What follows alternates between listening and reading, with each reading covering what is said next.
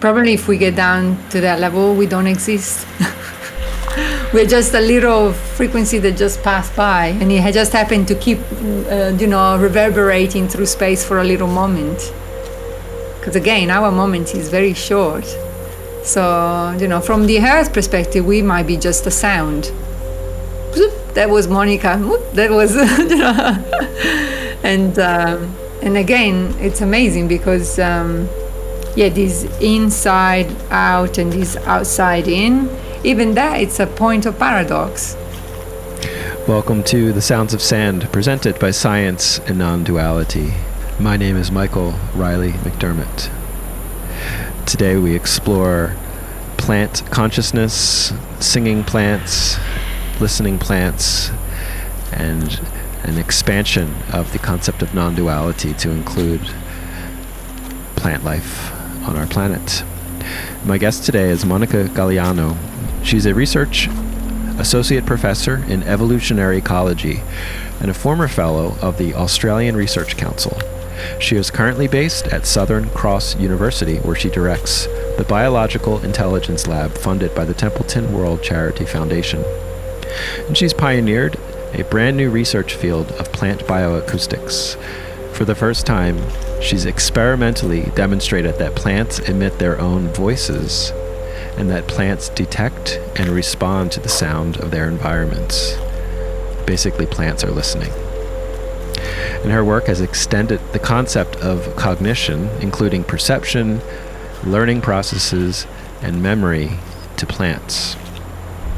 And her brilliant book, which we discuss quite a bit in this episode, is called Thus Spoke the Plant, and I highly recommend this mind-expanding, beautiful work. And so, let's get into it today on The Sounds of Sand, presented by Science and Non-Duality.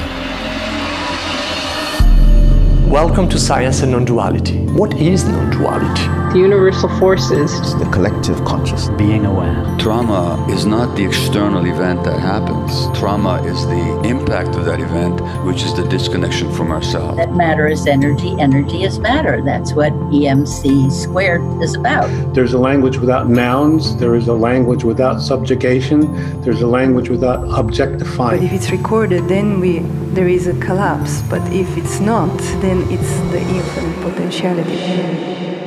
All right, welcome, Monica, to Sounds of Sand. Thanks for being with us today. Thank you for having me, Michael. So before we get into the specifics of your amazing and expansive work, I wanted to ask about your relationship to revolution, and if that's been a recurring theme in your life, because much of your work and seems very revolutionary to me in the science world, but also in just worlds of consciousness and spirituality too. I wonder if revolution is a word that others use to describe someone else's work rather than... Right. I don't know, I'm just doing what I'm doing, so I try to do the best that I can to promote something or to contribute something that is, is for the common good, the greater good, and I think anything that does that could be defined as revolutionary. But I wouldn't know. Yeah, well, but if you perceive it that way, that's cool. I do. Yeah, I just sense a lot of courage and integrity in the work that you present, because obviously there's systems in science and society and the way that our world functions that, want us to stay in our lane, as we say, but to go out of that lane, it takes bravery. So, that's why I feel like your work is revolutionary. Mm-hmm. Well, sometimes, we assume when we look at other people that they're being brave. Mm-hmm. And I know for sure for myself that in most cases is actually there is not really a choice. I mean, there are always choices, but there is one choice that is the obvious one that you should be taking if you're really wanting to be alive and really living your experience. And then there are all the other choices. So, there is always one that learns more than others, that is got these shiny sparkles around it. And and if you're like me, you just, you can't help it. So then it looks like, oh, she's being courageous, but actually maybe it was more stupidity than anything else. So I hear you on that. Yeah, and so in preparing for this talk, I read your book, Thus Spoke the Plant, and I've seen a lot of your videos over the years and the beautiful documentary Aware, which we actually featured on the SAND website at some point last year. And your book, for me, felt like a psychedelic experience just reading it. Like, I couldn't believe what I was reading at certain points, and I was like, okay, I just have to surrender and go with the flow, like one has in a psychedelic experience. If you resist it, things can come up. You just have to trust and just let it happen. And that's the way I felt with your book. And one of the most psychedelic, for lack of a better word, resonances I took from your book was not so much that the plants are making sounds, but that plants are potentially listening. And then I just look out my window and I see, fields of grass and trees, and just be like, all of that 80% of our planet is listening. And just what are the ramifications of that, to know that everything is listening? Well, you said 80%. Why not 100%? I would say the entire thing is a listening instrument. I'm actually, at the moment, I'm preparing for a talk that I need to give in the US in about a month's time. And I'm starting to, ponder ideas and what it is that what kind of ideas I want to play with, and what kind of words I want to play with. And I've been looking at the first ice age, and how this planet has been doing the ice age business, and now somehow it seems that the first one was really, really bad. I mean, it took 300 million years for something to happen again afterwards, and we lost 90% of living. So then I look at the subsequent ice ages, and they never became, like, they were severe, obviously, but they were never as bad as the first one. And I know that as complex life emerged, the planet increased its ability to be stable, to provide support for life to flourish. So there is this, obviously, I mean, this is almost the core of the Gaia theory, right? Mm-hmm. But there is this nagging thought and feeling that is like, I cannot stop thinking that during those 300 million years after during the first ice age, she, as the planet, went off for a nice big dream and just trying to work out, what am I going to do for my next experiment? That one was terrible. I failed. And being an experimentalist myself, as a scientist, I understand the power of pilots. And how we trial so many times, so many versions before we get it right. And I don't know, I can't stop feeling that she's been trying, and she's doing really well of getting it right. And now we are here for this experiment, and I think, this is almost like, this is the one that is gonna get published. This is the one, and I feel that this listening, it's one of the core elements of it working. And my work with the plants involved a lot of listening, not just the physicality of listening to the emission, the acoustic emission, but also listening without the ears, with the body, but beyond the body. And if I can't help it feeling that was my pilot for the bigger work ahead, which is about listening to her as this planetary system. And So that would involve more than 100% of what's here around us. And so listening is a very interesting stance, and I think is evolving itself as well. So the bare listening to music or listening to the sound is almost like, yeah, that's the basic. Okay, we start from there. And then there are so many more layers to it. And my ears are not even that well trained. So, yeah, I'm Well, very as you curious. said, listening is more than just the ears, so it's your deep knowledge and your intuition and your body, and all of these things are contributing to what you're listening to and what. That's right. Yeah. And in a way, what you were saying before about, letting the experience just happen instead of like reacting to whatever is emerging that is like, oh, it's nudging me this way, that way. And instead I kind of surrendering to the fact, like, okay, I'm here and I'm going to let it happen and see what it's got to show me and teach me. I feel in a way this is the same. The listening experience requires that of us to really allow it to let me show you. Instead of like, I want to know, it's like, no, let me show you. You don't know what you want to know. So let me show you. Yeah. And it's a very different posture. I think I said 80%. I think I just looked that up. I was like, what percentage of the planet is plants or plant life or living? And I found 80%, but I like that you reframe that as more than 100%. That's right. Because I think too, when you're talking about exploring ice ages and talking about, Gaia going to sleep for 300 million years, these time spans are, basically magic to us because they're so incomprehensibly long that it might as well be magic, That's right. Yeah.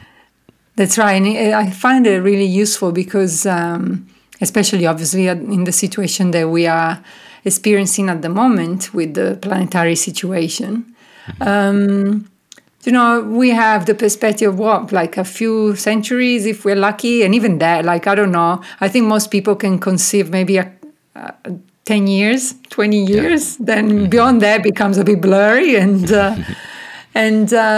so to conceive 100 or a couple of 100 years is already like amazing. We can imagine that, but beyond that, it's unimaginable. And to think that the Earth went to, I'm just going to turn around and go for a nice little sleep. I'm going to dream up something new. And that took 300 million years. It's like, what's that? So, but she's got a very long time. Yeah. And put in that perspective, I think, we have a lot to learn because she's been learning herself for a long time.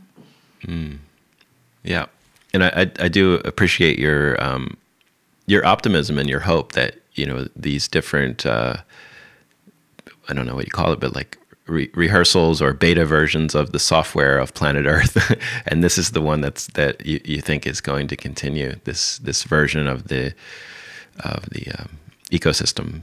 Where some obviously it's always changing, so it's not like we're always going to have white polar bears and whatever, worms that turn into butterflies, like, in several million years, maybe there'll be different permutations of all of these things. But, yeah. Well, and even our own species, as we know, we've been through 2 ice ages, for sure.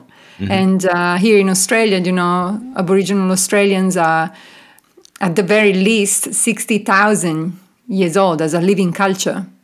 So we have definitely, as humanity, as we are now, we have actually been through an ice age and an extinction event before.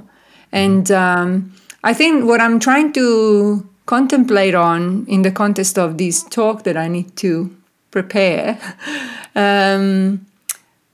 is like, what was the special ingredient that we had available and connected with that seems to be missing or be misplaced right now.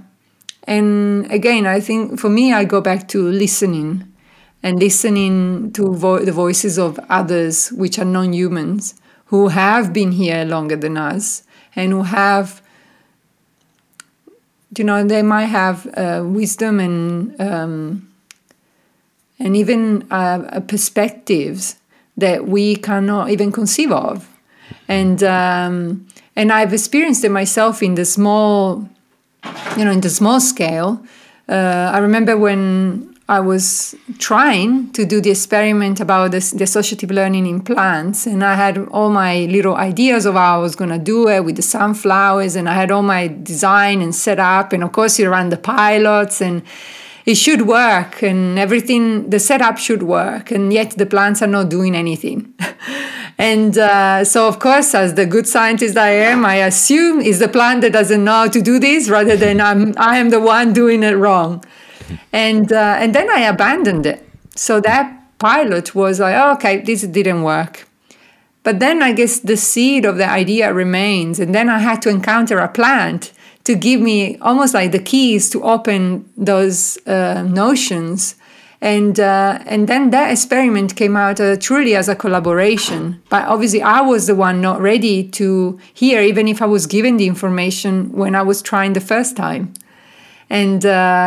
And so I feel, sometimes now I feel as if the work that I've done with the plants was the pilot for the big work that is going to come through that it might need to be done in relation to, we're going to collaborate with the earth. And this experiment that she's making, she's creating it with us as well. And everyone else is here, not just humans.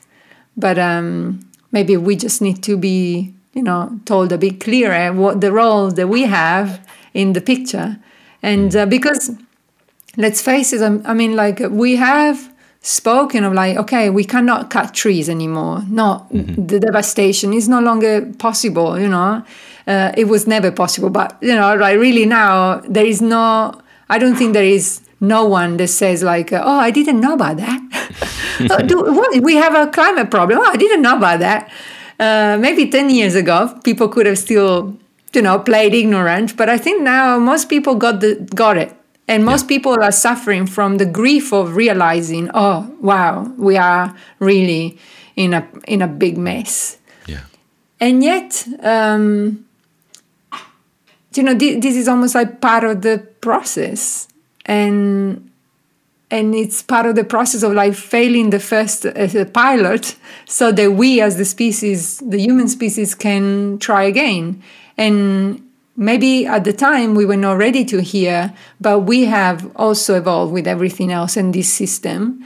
And the earth has its own way to stabilize complexity. And the more complexity, the more stabilizing she becomes. And so I think that we are like, in a way, we are losing a lot of species, and so decreasing the complexity of this system. But at the same side, we are actually increasing the complexity of the problem. And I'm hoping that she's got some very genius ideas that we are now ready to hear, which we cannot conceive of. They're not even present yet, but the seed was planted a long time ago. And I don't know, maybe I'm totally delusional too. I don't think so. And I love that what you're talking, or at some point earlier when you were speaking, you talked about sort of uncovering something that was hidden or something that was covered over.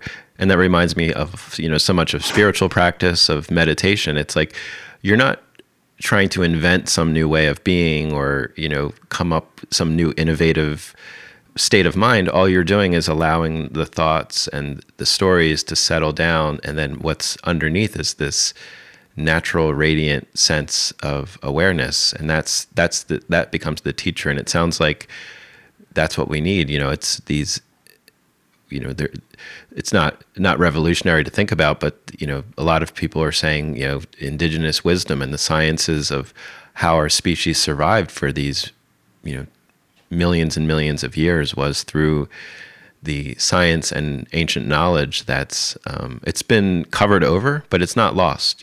There's still people here that know about it and can teach us, and we can integrate it into our modern society with 8 billion people and growing on the planet. That's right. And also, we are losing a lot of these knowledge keepers and wisdom keepers. And of course, that's really sad because it's much easier. We're humans, so it's much easier to transfer the information human to human.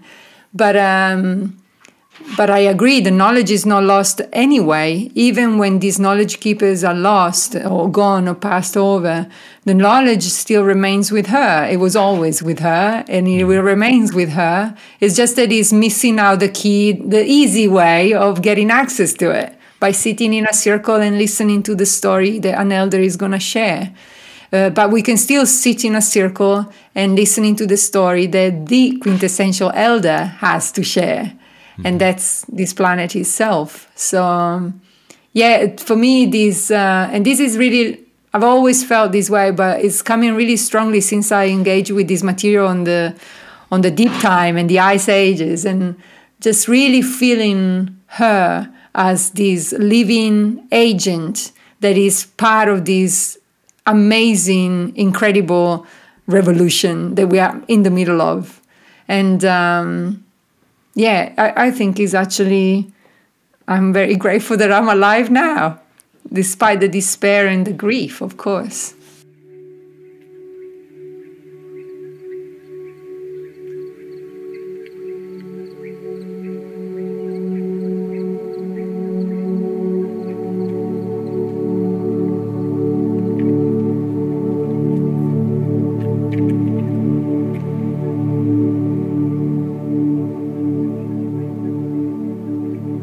In reading your book, another thing, I love science fiction, and what I was reading was so fantastical. I was like, this is almost like a science fiction book, but it's real. It's like it's something that you actually experienced. And I wonder, have you ever seen the movie Arrival? Do you know that film? Mm-hmm. Yeah. Yeah. And just for people that haven't seen it, the protagonist is a communication language expert. And aliens come to Earth, and she, the government hires her to say, can you figure out what these aliens are trying to say to us? And in the process of learning their language, her actual consciousness becomes changed, and her perception of time becomes changed. And so I was wondering if something similar, do you feel something similar has happened to you in listening and communing with the plants in such a deep way? I don't think that you can remain what you were with any interaction. I mean, like, we do that to each other all the time, right? By encountering each other, we change each other. And so, these encounters are not different. For me, it didn't feel any different than any other encounter. And in that way, I'm really trying to normalize this, in the sense that I know it sounds fantastical. And my dad said to me, if it wasn't that it was you and it was someone else that I didn't know that wrote this or say this, I wouldn't believe it. And I said to him, like, probably I wouldn't believe it either. So I think, the experiences that we live through change us, and these are just really beautiful experiences. And they are enriching because they really speak to that part of us which sometimes believes that we are this separate entity that, it's floating in isolation from everything else. And to be somehow reminded by others who are so different from us, even biologically speaking, different form, different functioning, different ways of being life. It just reconnects some dots internally that I think are very useful because they bring a feeling of belonging, I guess. Yeah, I guess it's back to this theme of rediscovering an ancient part of us that was lost. This idea that there is no separation between us and plants. We consume plants. Tea and tobacco and coffee, and for medicine we consume plants, and there's so much woven into who we are as a species. And so it sounds to me like it was again just rediscovering an ancient form of communication that's been somehow lost in the modern times. I mean, again, in the context of the work that I'm looking at the moment for the Ice Ages, is like fundamentally we are a concoction between some archean microbe and a bacteria who had some great ideas of, paddling and playing together and making something new, which was, complex life.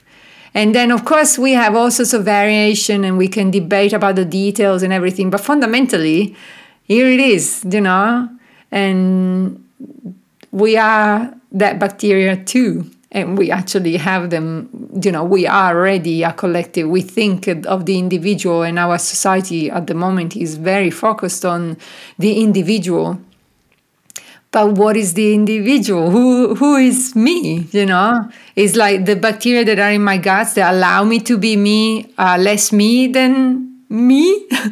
And of course, when you think of the consumption of another in case of food, and that's like you are bringing these others, whether they are animals, plants, constantly inside this envelope, and in that process you are remaking the envelope and remaking the entire system over and over again every day, for most people 3-4 times a day depending on how much you eat.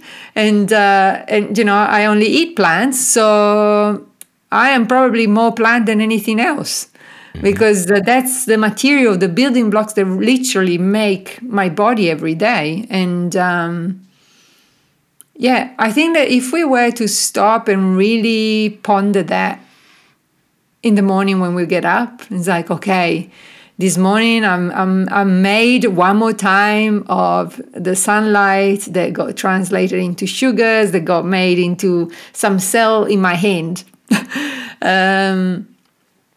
That's crazy. It's like if that's not a full-on trippy, I don't know what it is. Yeah.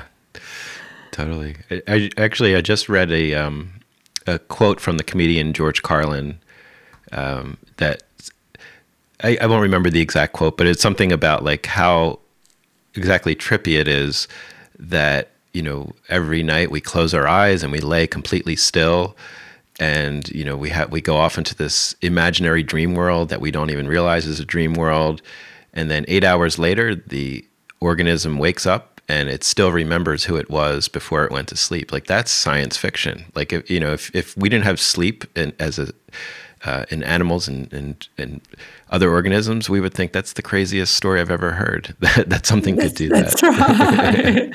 That's right. Yeah. And I love too what you're talking about, because science and non-duality. It's like, what you're describing is almost the ultimate form of non-duality. It's an expansion externally of non-duality, of oneness, but it's also an expansion internally of saying that this individual self that I think I am is not the case. It's like you said, it's a democracy of of bacteria and experience and liquids and energies, and that's just our current model of it. Who knows how actually complex it is in there. If you get down into the, electrons and quarks and all this sort of stuff. Probably if we get down to that level, we don't exist. Yeah. We're just a little frequency that just passed by, and it just happened to keep, reverberating through space for a little moment. Because again, our moment is very short. So, from the Earth perspective, we might be just a sound. That was Monica. That was, and again, it's amazing because, this inside out and this outside in, even that, it's a point of paradox, because you need to have out and in. It's like you need to have very concrete concept of what out actually is and what in actually is. But if you realize that you don't really know what in and out is, you have an experience that apparently tells you that what's beyond this barrier that I feel is my skin, it's the outside. But I'm breathing and speaking, and like, as I'm wording and my sound is coming out, hair is coming in, it's like, so I'm totally permeable. And so where is my inside and my out? It's like, it's there again, it's madness. And so a good madness. And so again, is the point of paradox, I think, is where life really is. Yeah, that there is no, you can't find the boundary between the inside and the outside. There is no boundary. So it doesn't. That's right. We can't actually say there is a separation. There is a non-duality there. And yet there is. The experience you have is very much like, and you know what it means when you cut the boundary. You bleed, and you know that's not good. You're bleeding out, So it's like that doesn't feel right. I'm losing myself. I'm losing blood. I'm losing myself, and yet so that's exactly the paradox. It's like, can you hold those two together? Like the fact that you are an individual enclosed and contained, as well as totally not, totally open and permeable at all times. And both, although they look like paradoxical, they are both happening, and they're both true at the same time. It's beautiful. I was actually going to read an excerpt from your book, Thus Spoke the Plant, which I think relates to this topic of the emptiness, as you talk about in Buddhism, of the interconnectedness and the complete perfection in that interconnectedness. And so the excerpt from your book is, this knowing comes from being empty, but emptiness does not reduce the plant to a passive, spiritless, and objectified materiality, but rather liberates her from the pursuit of fulfillment, already fulfilled in every moment. Always realized in her full potential, the plant is completely available to know her circumstances by listening deeply. For a human being, to know this way is to be, at least momentarily, free from internal inconsistencies between attitude and actions. It means to be empty of socially indoctrinated belief systems that prescribe the boundaries of how we are expected to perceive and behave in a given situation, and that justifies our own actions, even when they are unwise and out of sorts with our internal, emotional, and moral intelligence. Wow. Who wrote that? Yeah.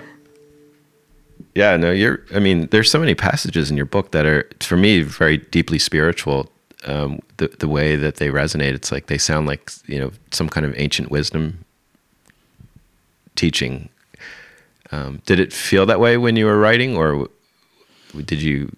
were you more, you sound like you're a very modest person, so you're probably just like, it's just words I'm writing. No, I have to admit that I don't remember. In the sense that I wrote, and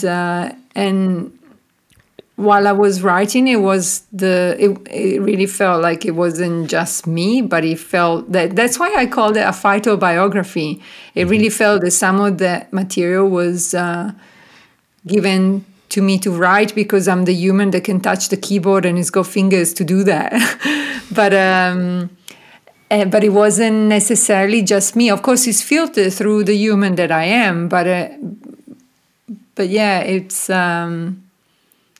it felt like it was really a collaborative effort. And when the book was finished and I handed over, I never read any of it again. Well, that was it. I never read my book. So people keep telling me like, there is this beautiful quote and this other piece and this passage. And I, as you were reading, I was listening as if it was someone else's. And it feels nice to be that way because it doesn't make me feel I don't have any need or feeling of attachment to it. It's not like, oh, those are my words. Right. It's like, oh, who said that? Oh, that's nice. So it's kind of liberating, actually. That's beautiful. That's such a selfless perspective to have of the work, and I think, I know you're a scientist, but to me, that's a sign of like a truly great artist, someone who's able to just put it out there, and it's like, now it's not mine. Now it's the world's, and you can interpret it and be with it any way you want. I'm going to go work on the ice ages now. That's right. And, the thing is, like, science is a form of art. Yeah. True science is. And that's why it makes me feel really sad when I look at the way in which science is done, or it's the expected science, the science that gets the grants and is expected to be performed. Often that science doesn't really move us. The majority of that science doesn't do anything. And so why are we doing it? If it doesn't move us, why are we doing it? And it's very easy for us to focus on, music or art, and somehow we think of those practices like, oh, they're designed to move us. That's their job. But shouldn't be any human endeavor that we are engaging with move us? And so if it doesn't move us, it's actually really failing for me. And in the same way as an artist, then, you want to feel that movement yourself. And once it's done, you just want to share it because it's, it's so cool. Why don't you want everyone else to feel it? And, but then it's over and there is another movement. And so off you go. Mm-hmm. Mm-hmm. Yeah. And so speaking of this sort of intersection of science and art, the first time I was introduced to your voice and your work was on another podcast called 20,000 Hertz. And do you remember this interview or this? I don't remember vaguely, but it was a while ago. Yeah. Well, it was maybe 4 years ago or so. And actually, my friend was on it. That's why I listened to it. This somebody I know who creates one of these devices that takes the electricity in plants and converts it into MIDI data to make music. It's nice sounding music. I've played with this device before. I stayed at his house for a few months at one point, and they're fun. And I think that there can be a gateway into an expanded sense of consciousness involving plants. But then you came on, and when I heard your voice and what you're saying, it was such a breath of fresh air because it felt so authentic. And again, listening from this place of I don't know, we're just going to listen to what the sounds of that plants are making and not try to force what plants have to say into this human-shaped box that's easily consumable. That's right. I'm actually, I get emails and questions about these devices all the time. Mm-hmm. And I'm so over it. Just like I keep saying the same thing. And I find it sad. That would be the right word. Because, and I can elaborate on this, it's not just like random. Well, these devices are multimeters, basically. Detect the voltage changes, and this is what your electrician does when he comes and checks the electrical system of your house. Mm-hmm. So then we add, now these gadgets have been, created, invented, nothing new, but, like different shape and forms of the same. And they basically add onto these multimeters, fundamentally, a sound card that can, pick those electrical signatures and translate them into, sonify them, basically. So translate them into a specific human selected, predetermined note. And of course, is as you pointed out perfectly, is within a specific range, which will make the sound come out, first of all, audible to us, And then, otherwise it will defeat the purpose of a gadget. And then audible is not enough. It needs to be pretty. It needs to sound somehow musical. It needs to sound something that we can recognize and it's familiar to us. Which, if I plug you to that machine, you will also make this beautiful little music. And if I said to you, like, oh, hey, Michael, that is your singing voice. You will be, exactly, you'll be laughing and be like, yeah, that's funny, but it's not. And I know that. So how come that when we do that with plants or now even fungi, we can extrapolate and not see that there is a problem? That is not the voice of a fungal network, is not the voice of a plant. That is an electrical signal, which pretty much anything that is alive has, because the spark of life is not a trivial thing to say. It's like life is electrical or electric. And so how come that we have this dissonance? And I think these gadgets, the original gadgets, were developed in the 60s, 70s, and I think maybe at that time they had a place because there was a particular consciousness in humanity that was trying to really revolutionize some of the boundaries that we were holding. Now, those boundaries are gone. So it's almost like these gadgets are not really serving us anymore. It's more like we are adults and we still want to play with the little dolls or the little car that we had when we were 3-year-old. It's like, it doesn't work. And to expect that to do anything for our evolutionary conscious trajectory, I think is ridiculous. It's like, it doesn't. To me, it only really... in a very strange, subversive way, it only perpetuates the very problem of ignoring the voices of these others, not making even the effort or pretending to wanting to listen to them, but overimposing directly. This is colonialism 101, Right. Overimposing our voice, our way, our vision, our experience onto another. And that, in that sense, it's sad because it's like, it might be pretty on the surface, but come on, aren't we grown up enough and sophisticated enough and sapiens enough to go a little bit deeper than just the banal surface of like, oh, isn't this pretty? The little plant is singing. It's like, no, she's not singing.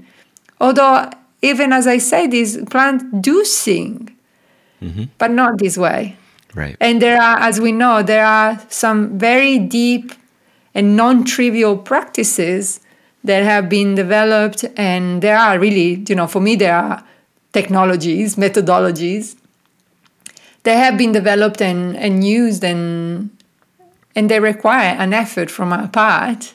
So they're not this fast food, off-the-shelf kind of thing. No, you need to put the work. And then the plant will encounter you. And if the plant chooses to share, then you might hear her song. Not guaranteed. And that's why the not knowing, the unknown needs to be there. Because otherwise it's almost like saying that with every relationship, with every encounter that we have, even amongst people, we have already decided what the other person needs to be for us. And when we do that, we know it's not very good. It's like we end up in very tragic relationship, and often they just come to a very horrible end. Because everyone wants to have the opportunity to express the self. And so why are we removing this opportunity from these others while with the same breath we're saying like, oh, this is so that we can experience them, and like, no, you're actually trivializing them and silencing them. And this is sad. Please, people, stop. or don't ask me anymore because I don't want to comment on this ever again. It's like, somehow I feel like it is so obvious to me that there is a problem, and I'm always ever surprised that the problem would not be so obvious for many other people. Thank you. Thank you. Sorry, very strong on this. No, I'm really happy that you expressed yourself so fully on that, because it's, I feel like on that particular podcast that I heard, I felt like you were edited very heavily to just kind of give this gentle pointing in the other direction. But I sensed there was a deeper themes, currents running under how problematic it is to always, and it's not just with these plant to music things, but it's all over our society. It's Instagram filters, it's social media, it's all these things that put things into a box and say, this is you, isn't it? This is I see how happy you are with your latte, and it's like, this is just problematic. And again, it's like you said, it's colonial. Totally. I think that the ingredient that is missing with these approaches is reverence. Yeah.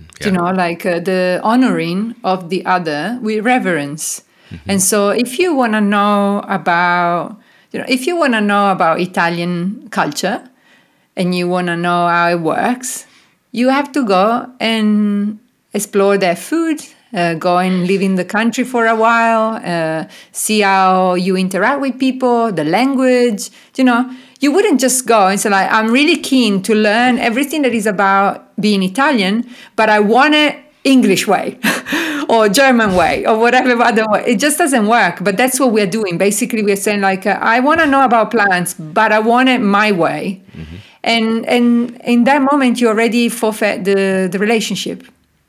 And the sad thing about that is that actually the moment you go with reverence, which really means like you are allowing for whatever needs to happen with no expectation, including then the other chooses not to turn up. Mm-hmm. It doesn't want to know you. It doesn't have to, Right. So again, this imposition is like, oh, because I'm turning up, you must turn up. It's like, no, this is an open space. You go with reverence and you're, presenting yourself open.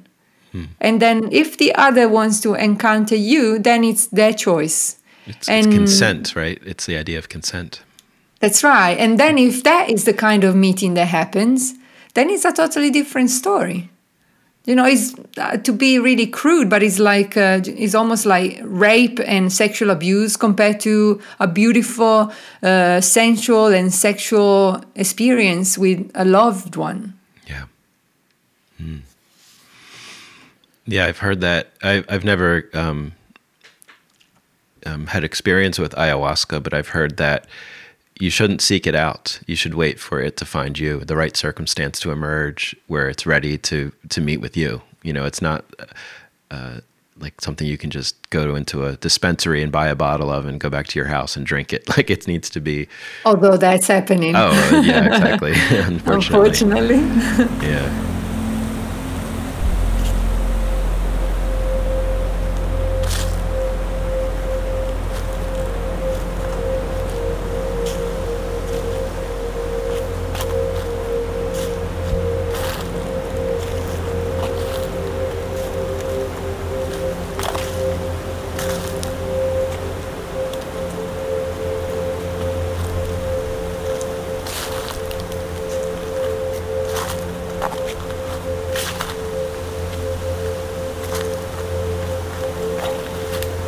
You have this project called Resonant Earth, which I saw on your website and I've heard you talk about briefly, but could you explain it more? Because I love that title, Resonant Earth, and what that project's about. Mm-hmm. Resonant Earth is it's a baby that hasn't quite come out yet. So it's got this very long gestation period, and sometimes I get really frustrated with it. And every time I get to that place, I had to let it go. Okay. And I just did that like the last 6 months, last year. That's what I had to do. It was like it was very clear. I was in meditation, in ceremony, walking with my dog everywhere. Every time I asked, the question was, the answer was always the same. It was like, you have to let it all go. Forget about this project. You forget about this beautiful idea, forget about it. And I was like, but I can't. I was like, well, you have to. So I had to, thinking like, okay, so I'm not doing it anymore. And then, of course, the moment you do that, it comes back in a new form. So the original idea actually was given to me from a deep retreat that I did in darkness. And a plant actually sent me to that. So the plant in question was the cacao. And over the course of like a year almost, it kept giving me little details, but like snippets of something that of itself didn't make any sense whatsoever. And like 39, and then on another ceremony I would see like the beak of an eagle and the big eye of an eagle. That was it. And and it kept like for almost a year. That's all I was getting, these bits and pieces. But at the same time, the plant kept saying like, pay attention, pay attention.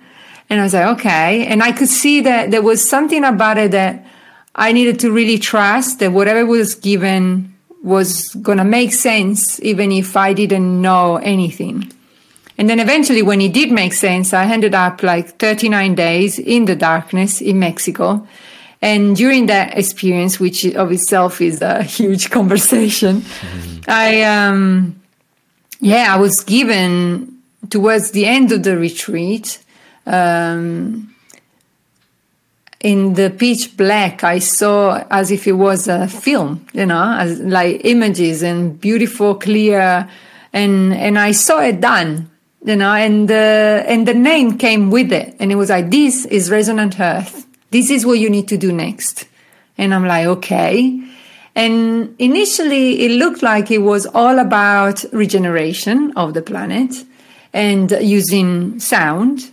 And so in a very practical, and as plants often do with me, like very practical, instructions, like, okay, off you go, you do that. But what was interesting at that time was that during that moment, it seems everything, all of the experiences that I had all the way from when I was a child, all the way to that moment, they were all important. So I was like, do you remember when you were 3 about this? And then do you remember these details? And every single detail got pulled together to just show me how. Do you remember even when you were doing your PhD work, and I was working as a marine scientist, I was working with fish on the Great Barrier Reef, very privileged. And the main work that I was doing was about the role of moms, so the parents, into preparing, in a way, the next generation for the future environment.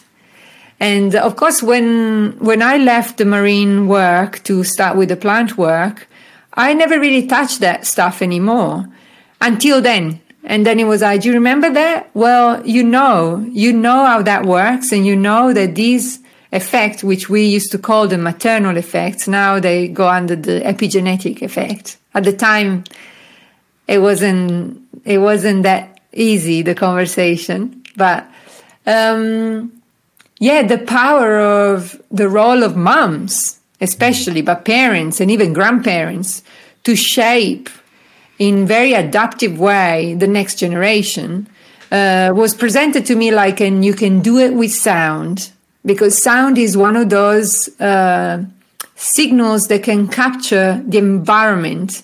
Like you can use chemistry, for example, but you will have one aspect of the environment. You can use the salinity of the water or the amount of light, but you can't capture everything. While sound you can literally create a container, an acoustic, a sonic container of that place. And so the idea was very simple. And it was like the environment the moms experience during their gestation of the baby will impact how those babies are going to do later in life. And for most species, I would say all species, no matter animals, plants, whatever, that moment at the very beginning of life is super critical. That's when the highest mortality is. I mean, even for us humans, we know that our little babies, when they're premature, it's really, dangerous time. So in the vision, it was like, you see, we need to become midwives, and we need to support this transition, because the environment is changing so rapidly. The moms are having to do a really hard job to trying to adapt and also, shift and change their babies in a way that they will be ready for yet an environment that has already changed by the time they get there.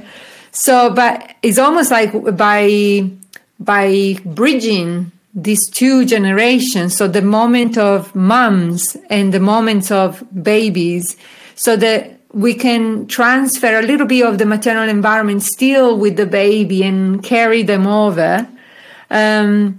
It just came to me, the feeling that I had was just like, wow, this is women's business. This is such a feminine process, and literally it's about birth, it's about mothers, it's about midwives, but the entire thing was just like, wow, we're not going to interfere with the system. We are just going to support what the system is already doing and help it out to do it even better than it is already able to.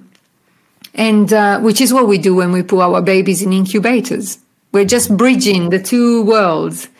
And so then it came, down to, okay, how do you do it? And how do you deploy it? And these are all questions that I'm still tossing and turning because, there are ideas of, we need to build some incubators. And I have colleagues that I've been talking with about this, building specific incubators that can, like just the baby, the one that we use for humans baby. And transfer some of these propagules for plants or for animals across systems, especially those who create the foundation for ecosystems. So, coral reefs and the benthic life creates life and creates the environment of the space where then fish come and live. So you don't start from the fish, you start from the bottom. And the same with plants. There are some plants, as we know, that create a foundation for then a forest to grow and flourish. So you would focus on those guys or ladies. And so it's the combination of science and art again, because it's like, and I have no idea if this is going to work. But what I saw as a vision was complete. And it was like, I got to the end and I'm like in the dark. I'm pretty sure that from outside they could hear me giggling because I just felt like a mad woman, like giggling. It's like, but this is so simple. Are you kidding me? This is it? And it was like, yeah, that's it. And yet I was a fool because it's not simple at all. Otherwise I would have done it already. And just now, literally, I'm arriving to the place, as we said at the beginning of this conversation, I'm arriving to the place of, okay, I have been collaborating with plants to do my science, and that was my training. And now I need to collaborate with the big mama to do the real deal. And so I'm still not sure how that is going to happen, but I know, for example, that even in a couple of weeks, I'll be going to the field, and the entire idea is to sit here in Australia. We call it country, which is the land, and so I'm going to be in the middle of nowhere, and I'll be just sitting on the land, and literally, I just want to sit, dream with her, listen deeply, and be taught. How do we do this together? Because she needs my hands. I know that. She needs my hands. She probably needs some of my words. I don't know. But I need her too. And so if we are to pull this off, it really feels like, to me, this can only happen as a collaboration. And so I'm excited, and I know that I will be not the only one, because I can see the many ideas, more than ever it seems, many ideas and many inspirations are popping up at the same time everywhere. And this used to happen, but not as much. At the moment it feels to me that, if I think of something, within a few weeks, there will be many other places that are thinking the same. And it's like, okay. So that's really amazing, because it feels that if I sit on country for 10 days on my own, I know that me doing it means that others are about to do that too. And so it amplifies again. If I am a frequency, my frequency is being amplified and is going to be entering in resonance with others who can carry the same frequency. And so Resonant Earth is the right name for this project, because it is all about resonance. And as we know, resonance amplifies the signal, and that's what we need. Beautiful. Wow, that sounds like well, first you have a great collaborator with the art. I hear she does great work, so I think you're in good hands there. And there's so many different things I would love to ask about this project, but I want to be mindful of your time, and maybe I'll extend the invitation that we can speak again at some point and talk more about resonant earth and your research into the Ice Age and deep time, which is all really fascinating to me. But thank you for your time and your openness and everything that you have done and everything that you do in collaboration with the plants. It's beautiful work, and I'm really honored to have spent this hour in conversation with you. Thank you so much. Yeah, it was fun. And thank you for listening to The Sounds of Sand. We invite you to explore more of our talks, dialogues, videos, articles, events, and offerings through our website, scienceandnonduality.com. If you've enjoyed this conversation, please consider becoming a member to access our massive library of Sand content, available exclusively to Sand members. And we would love it if you could leave us a review on Apple Podcasts, Google, and Spotify, and share this episode with your family, friends, and all sentient beings. Be well.